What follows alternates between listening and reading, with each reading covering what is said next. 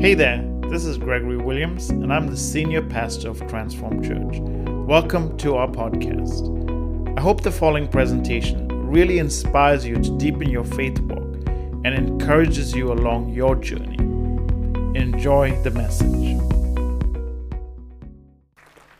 So in the time I have this morning, I want to share with you a message.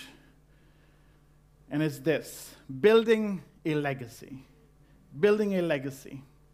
Today we celebrate our combined effort. And also, most importantly, we give thanks to God for what He has done through His people. But in spite of all of that, we're not actually at the end of our journey. We have not reached our final destination. We are at the genesis. We have just started. And we are at the genesis of what God is going to do or wants to do in us as Transformed Church. There's so much more to accomplish. There's so many other things that God wants from us and in us and through us. And there's so many things that God wants to see happen in this community, in this atmosphere, in this world, in this city. And we are all part of that glorious journey. Our final step, our first step in the journey, is actually to finish this building. Did you know that we're only using 50% of it? There's still a main auditorium to construct downstairs. Because in all honesty, we're actually only using half. And as great as it is, as comfortable as it is, and as amazing as it is for some of you, we still haven't got there yet. So anniversaries, as we're celebrating today, our first anniversary, is a time to reflect, right? To look back, but also to look forward.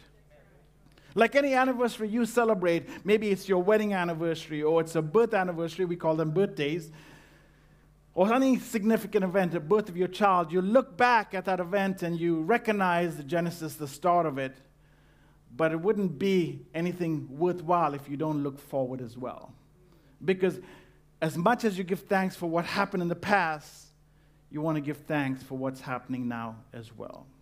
And if you're celebrating something, we want to let you know that celebrations are great things. If you're watching online and you're celebrating something, let us know what you're celebrating, what you'd like to celebrate. So today we have this opportunity to look back, but also to look forward, to celebrate what God is going to do.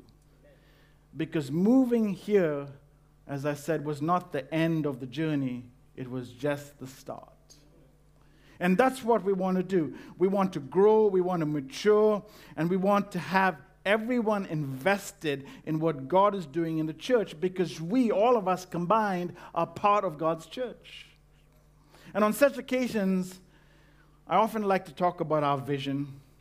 I like to remind you of our vision. And I want to let you know that we firmly believe in our vision, which is impacting nations and empowering generations. And as concise as that is, as concise as our wording is, it's how our vision impacts people that really matters. It's how, whether you're here for the first time or you've been here many years, how you can take this and make it your own. How do you carry this into the world that you live in? How do you make room for one another and for what God is doing? To be a part, to be invested, to realize that each of us have an important part to play. And I often tell our leaders that vision leaks. Because, you know, when I speak about vision and I talk about vision, there's only about 20% retention of that. And then by the end of the time you get home, you've completely forgotten most of it. But vision is so important because vision helps us move forward. In your personal life, in your corporate life, in your work environment, in your family environment, if you don't have a vision for your future, you have no future. That vision for your life, for your kids' future, for your job, it moves you in the preferred direction of your choice.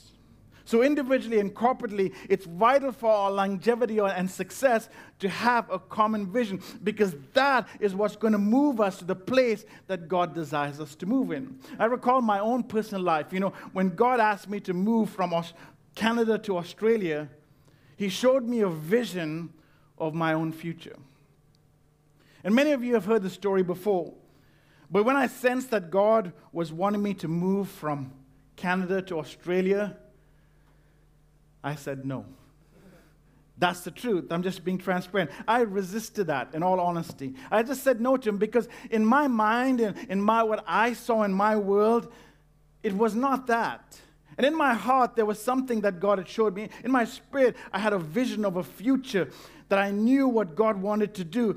But in my own limited capacity, I thought, well, this is how it's going to work, and this is how it's going to come to pass. Because I was already in ministry in Canada and serving with friends that I grew up in the faith with and came to know God with, and I was learning from them. And I thought, well, this is the place that God wants me to be. This is the avenue. This is what's going to happen here.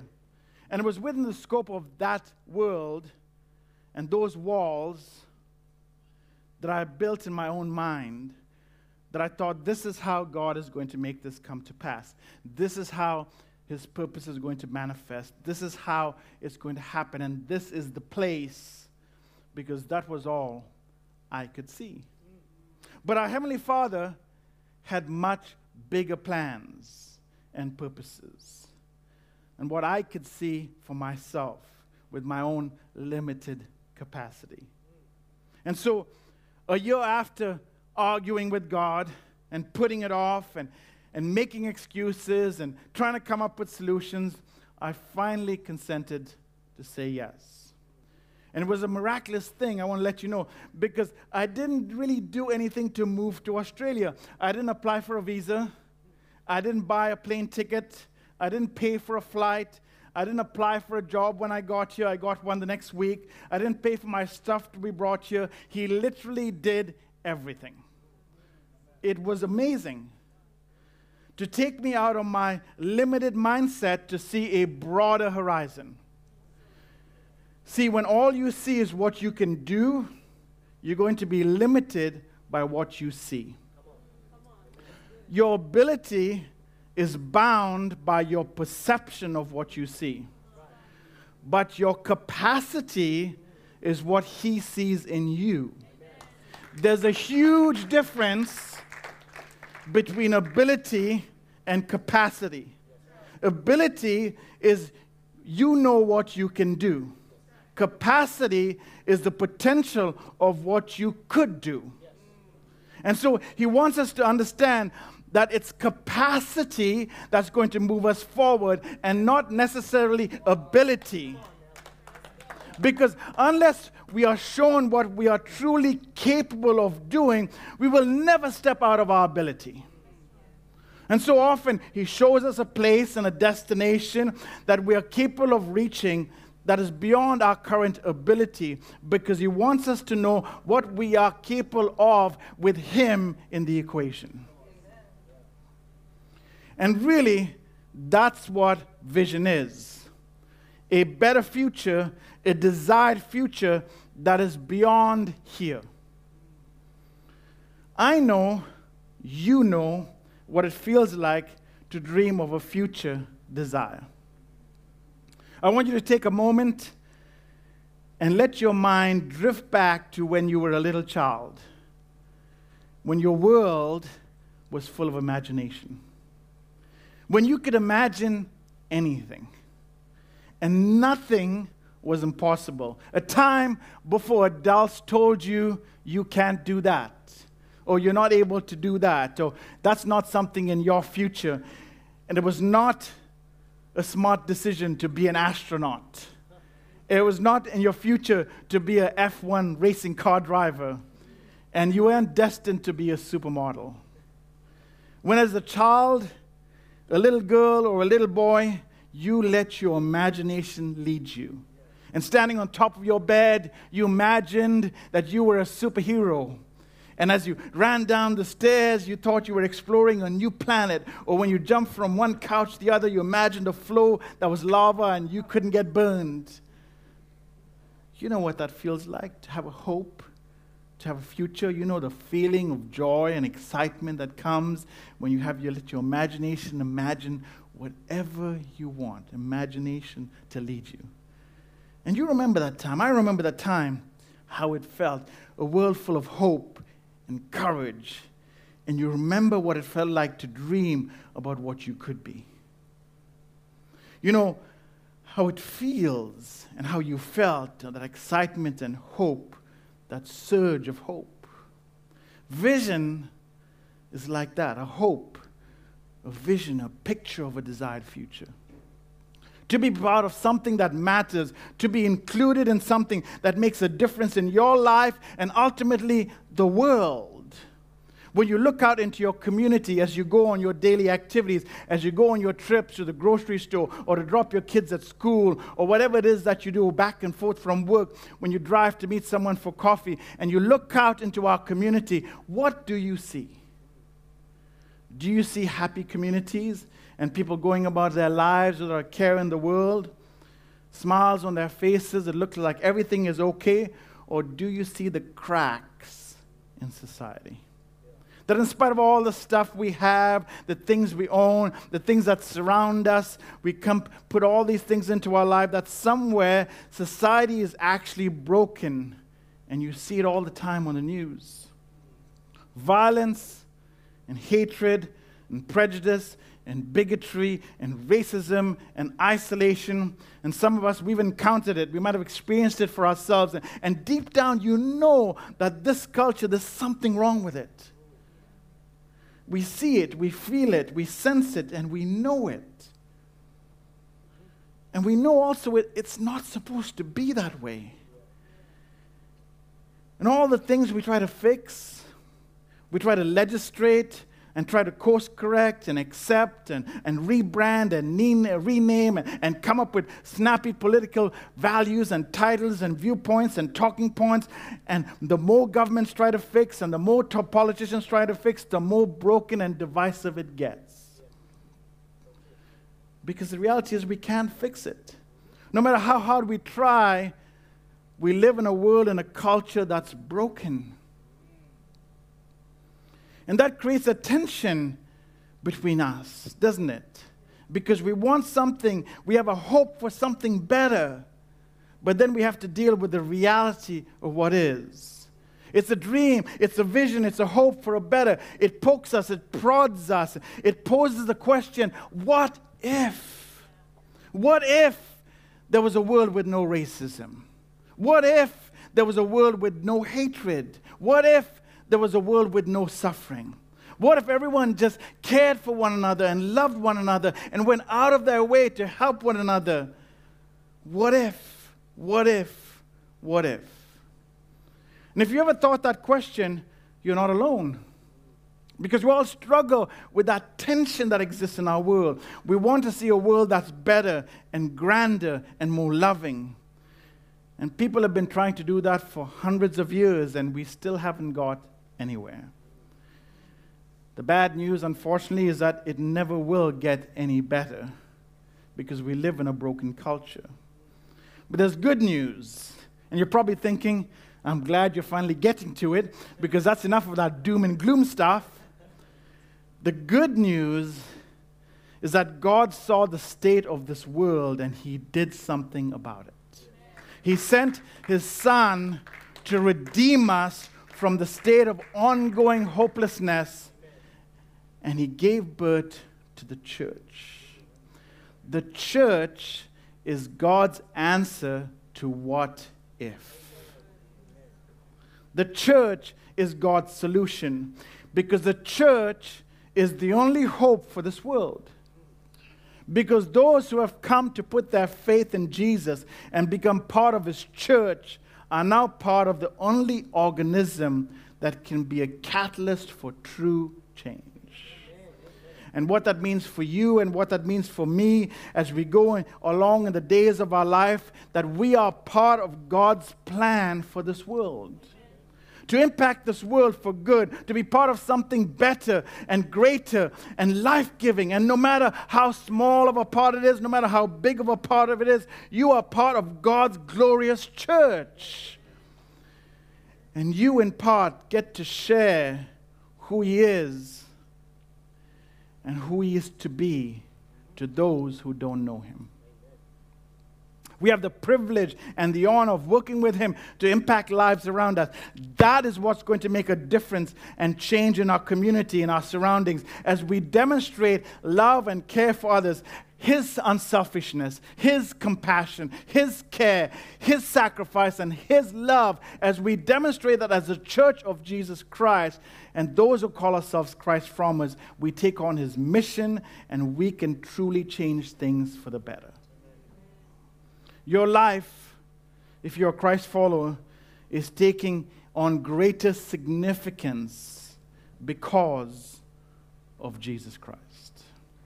That your life now has a greater meaning, a greater purpose, because you've been entrusted with a greater plan. And so together, as we get to be part of God's plan, and maybe you've never thought about this or even considered it, you are God's plan, because you are part of His church. And His church is for all people. Because just as you were invited in, He wants you to invite others to be part of what God is doing in the midst of us. Every interaction you have, every opportunity you have makes a difference in the lives of the people that you interact with. And so here at Transform, we have made a decision that we want to be a church that carries out the mission of Jesus. To make everyone feel welcome, regardless of their background, their gender, their race, their ethnicity. We want to know Jesus before they're turned away and based on what they look like or what they feel like. And John, I'm sorry to say this, but we don't believe that divorce is not something that we stand for. We believe God forgives everything, even divorce. And that's not who we are. We believe God loves everyone. Then we want to create an environment that when people come, they will feel embraced and loved. And then we thank God that God can do a work in their heart. Because we don't have the ability to save anyone. It's only Jesus. And all we can do is point people to the one who can. To be a church that is not designed only for a certain type of people. Not designed just for those who think they know God, but a place where people can find God. A church that follows in the footsteps of Jesus, who went down to love the unloved, who went down to the prostitute, who went down to the broken, who went down to those who were far from God. A church that welcomes everyone in, the broken, the rejected, the unloved. It doesn't matter what you've been through. Jesus comes to make a better place, and that's what a church has to be. Not a place full of rules and regulations and standards, but a place that loves unconditionally and embraces like God. We don't want to create a culture in which we talk about Jesus, the cause of Jesus, and sing about the love of Jesus, and not have an environment that reflects the grace of Jesus.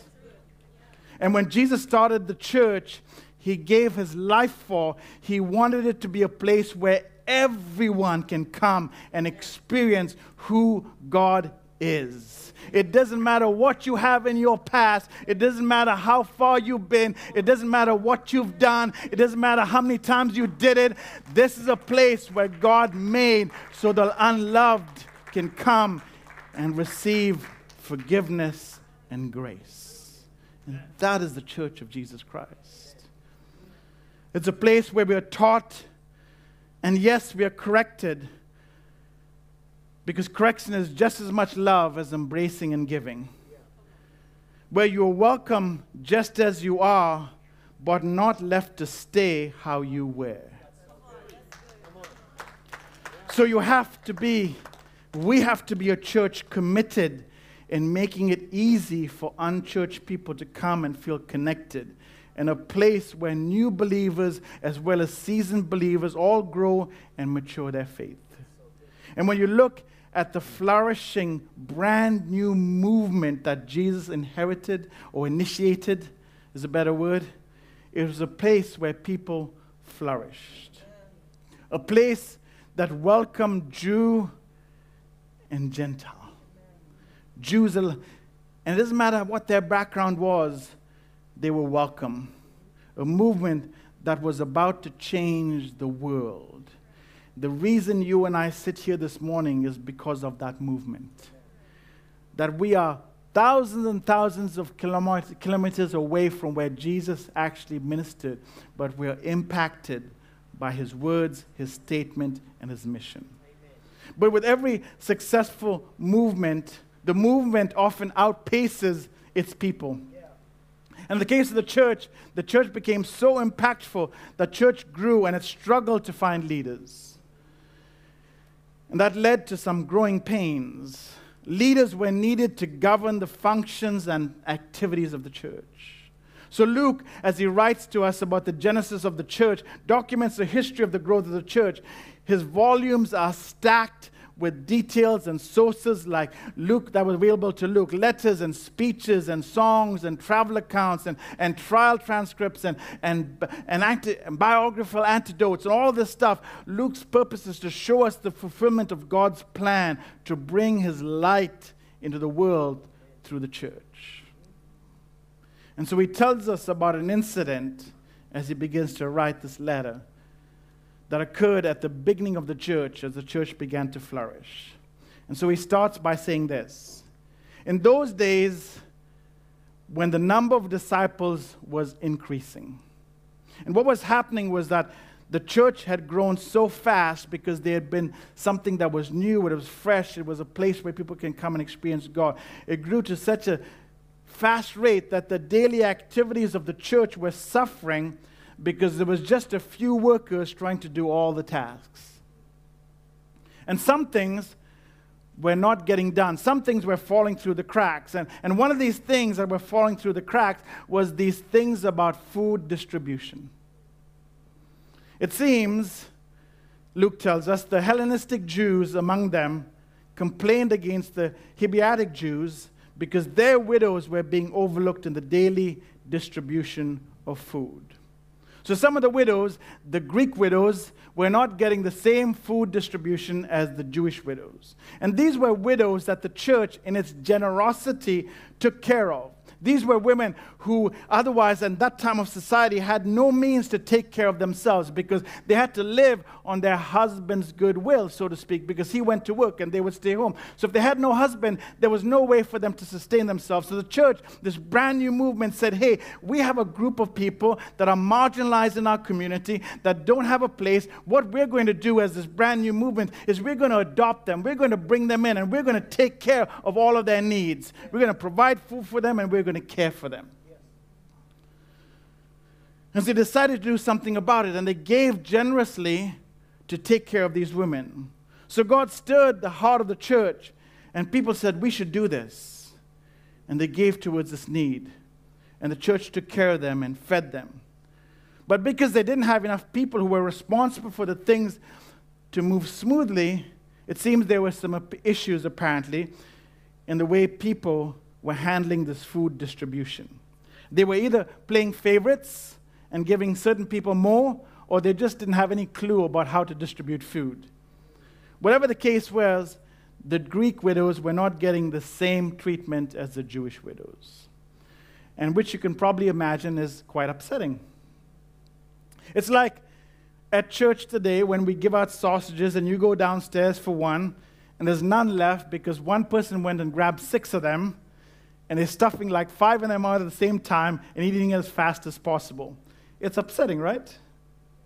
Yes? You guys are quiet. Maybe you're guilty. It's upsetting that they did this. And they did what everyone else would do, right? What would they do?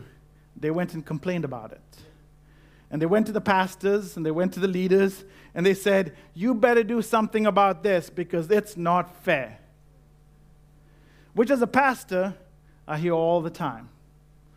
Oh, this person is not doing this, and this person is doing something they shouldn't be doing, and why can't we do this, and why don't we have this? And this is what I would like to say to you when you ask those questions. The same thing the 12 apostles said to the people who came and said that. See, if we all do what we are supposed to do, then the church will function in its full capacity. The reason the church does not even come close to reaching its full capacity is that it's people who have been redeemed by Jesus, who have been given gifts by Jesus, who have been empowered by the Holy Spirit, just sit there and watch other people do stuff and then complain about it. How come we don't have this? How come we're not doing this? To which I would say, and what Paul would say, and what Jesus would say, the reason we don't have what we could is because we don't do what we should. If all of us contribute even 10% of the gifts and the talents that God has placed in us to serve in His house, the church would have no lack. We see, we often look at our ability and we discount our capability. We do that all the time. So when the early church came to the apostles and said to them, this is what we need to do, we need to have proper organization, they said to them in essence, well, why don't you do something about it? This is what they said. So the 12 gathered all the disciples, they gathered the church together like we do today, and they said, it would not be right for us to neglect the ministry of the Word of God in order to wait on tables. They called the church, they had a meeting much like we're having this morning, and they said, hey, we're already doing a lot of things that are important and necessary. And there's many opportunities for all you guys to step in and do something. Do you want us to neglect what God has called us to do so we can do things what God has called you to do? Why don't you all step up and step in? Step up to the plate. Why don't you allow God to use the gift in you? Do you want to use what God has put in you, or do you just want to sit there? Do you want us to come and help you distribute food? He said it's not right for us to do that, because then we'll be neglecting what God has put in us to help you do what God has placed in you. Do we neglect the Word of God to come and serve tables? Not that it was a menial task, but it's about responsibility. It was kind of a short rebuke. It was a bit of a telling off to the church. In other words, if you see an issue, why don't you do something about it? So to the church then and to the church now, I ask you this question. Why don't you do something? I know you have jobs and you have a wife and you have a husband and you have hobbies and a million other things to do. But what about the responsibility of the gift that God had placed in you? What are you going to do with it? I'd like you, when you go home, to read what Jesus says about this. Because if we're going to leverage anyone, let's leverage Jesus into this conversation. And he actually has a lot to say about this. Maybe you've never read it, and I challenge you to go home and read about it. It's in Matthew 25. But this is how Jesus presents the problem. He says, the reason you don't serve or help or contribute in any way, and it's quite a reality check. Are you ready to receive it? Yes. The reason, and all the superficial excuses or superficial excuses you want to put, the real reason you don't do it is you don't trust God. You don't trust Him. You don't trust His leading. You don't trust the gift He's placed in you. You don't trust what He tells you to do. And you don't trust what you think He knows you're capable of doing. Because you think what He placed in you, well, it's not worth much. You can't be bothered to use it. You can't be well-equipped. You think, I'm not able, I'm embarrassed, or I'm unsure, or I'm afraid, and I don't feel ready, and I don't feel ready to do this. But all those reasons, the reality is He answers all the questions is you don't trust Him. And this is what Jesus says. So read it when you go home. But the reality is the church needs you because God placed a gift in you that's unique to you. And you're the only one that can distribute that gift. And yet we sit there and we don't step up and use what God has placed in us. So the apostle said to the church, because we obviously need help to build up people, to strengthen people. We need people to step up. And so they say this, brothers and sisters, choose 7 men from among you who are known to be full of the Holy Spirit and wisdom, and we will turn this responsibility over to them. Choose those who are obedient to God. Don't miss that. Choose those who are full of the Holy Spirit, because if you're full of the Holy Spirit, you're going to submit to His leading. Which then leads to another question I'm sure you don't want me to ask. It's obvious who should be in charge of this responsibility, right? It's obvious the people who are already filled and doing and are walking and obedient to what God is doing and are full of the Holy Spirit. And the way we know they're full of the Holy Spirit is because they're doing what the Spirit is leading them. And so when you submit to the Holy Spirit, you will also gain wisdom because He gives you wisdom. So, question for you, do you want to be known as a person who is led by the Spirit of God, who is wise? Do you want to be known as that person? Then let God lead you by being obedient to what He asks you to do in His church. Because every single one of us, we're not called to just sit. We're called to be the church. You're not called to go to church. You're called to be the church. It's a whole different thing. So this was their solution. Find guys from among you who we can elevate into a leadership position, and we'll give them the responsibility. They will lead in this area. And this is what the church said. This proposal pleased the whole group. It pleased the church, right? And so they chose Stephen, a man full of faith and of the Holy Spirit, also Philip, Prochorus, Nicanor, Timon, Parmenius, and Nicholas from Antioch, a convert to Judaism. So there was Jews, and there's God-fearers and Gentiles, all of them. It's not about your background. The church is not about where you came from, not about your ancestry. It's about what you're doing now in your journey of faith. And they presented these men to the apostles, who prayed and laid their hands on them. Whenever you see this in the scripture, lay their hands on them means that they've been elevated to a leadership position. They've been put in positions of authority. Laying of hands is not just praying for people. It's laying on hands with authority of elevating them into a position of leadership. That's what they did. And here you see the church that's in need for leaders. Leaders who come from within the church. Those who God is already working on, who are willing to step in and be used by God. When the church grows, there's a need for leaders, because the more leaders we have, the better the church is equipped to do more of what God has called us to do. And what God has called us to do, Transformers, Transform Church, is to make a place where people who have been hurt can come in and be loved and not judged. What God has called us to do, Transform, is to be a place when people come in and don't even know Jesus, that they can come and they can follow before they believe. What God has called us to do, Transform, is to be a church where people feel comfortable bringing their unchurched friends, because they know they're not going to be judged but loved. And each of us, every single one of us here, has a part to play in this. We have an opportunity to help create an environment, because each of us have an opportunity to make someone feel at home.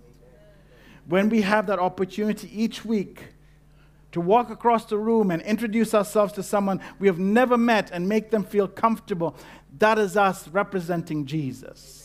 Rather than going and sitting with the same people you talk to every week, having a conversation with them, and having someone new stand by themselves, sit by themselves, and feel unloved. We have a joint responsibility. It's not just some people or those leaders. It's our responsibility, because I remind you again, we don't go to church, we are the church.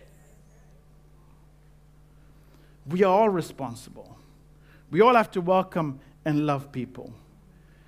And there's some that are already doing it, and there's some who should be doing it.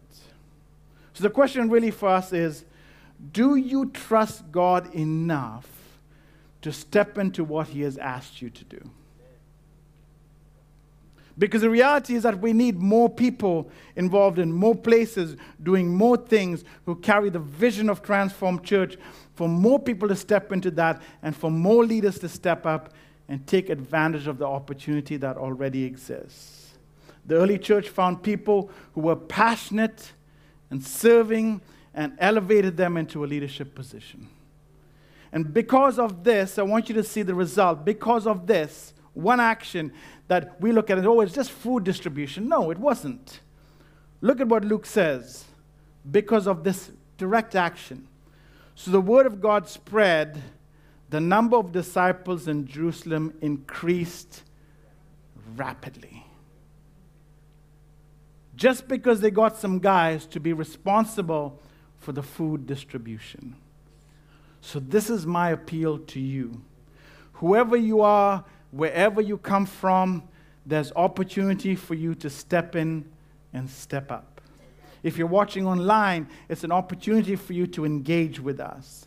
We have so many places and opportunities for you to grow and mature and lead. Bridge, our leadership development program, exists to help leaders get better, because we know when the leaders get better, everyone gets better. So where can you plug in and be part of God's glorious plan? Let's together build a legacy that's worth leaving for the next generation. Let's leave something worthwhile, not just for our generation, but for generations to come. Let's leave something that lasts beyond our life. You are never more like Jesus than when you serve like Jesus. So this is your time, this is our time to be part of something bigger and beyond just our own world. Let's build the church together. Every single one of you, lean into the gifts and talents that God has placed in you. And let's work together to further God's plan for our world, our community, our families, because that is in reality how we are going to change the world. So, question, will you be part of God's plan? Will you be part of God's church? Will you step in? Or are you still going to sit there and say, hey, why don't we have this? Let's be the church Jesus envisioned. I have two questions for you. What gifts do you think you have, and why aren't you using them? Why aren't you using them? Every gift that God gives us is not for you. Did you know that? If you read the scripture, you'll understand. The gift God gives you is for the use of others. It's never an exclusive thing. It is always used to serve others. Every gift in scripture is to serve others. So what gifts do you think you have? If you don't know, come talk to me. Talk to one of our other leaders. I'm sure they can help guide you. If you're interested in leading in the church in different ministries, come join Bridge. There's opportunities there. Question 2. How can you learn to trust God more by leaning into what He's asked you to do? How can you trust God more by leaning into what He's asked you to do? Hello again, and thank you so much for listening. I really hope that message has encouraged you. Would you please take a moment to subscribe to this podcast and leave us a review? This really helps others get exposed to this uplifting message. I would also love for you to share this message with a friend or someone you think would be really inspired and blessed by this. Sharing this on social media like Facebook really does help others also get this free content. I'm honored you chose to spend some of your valuable time with us. Have an amazing day.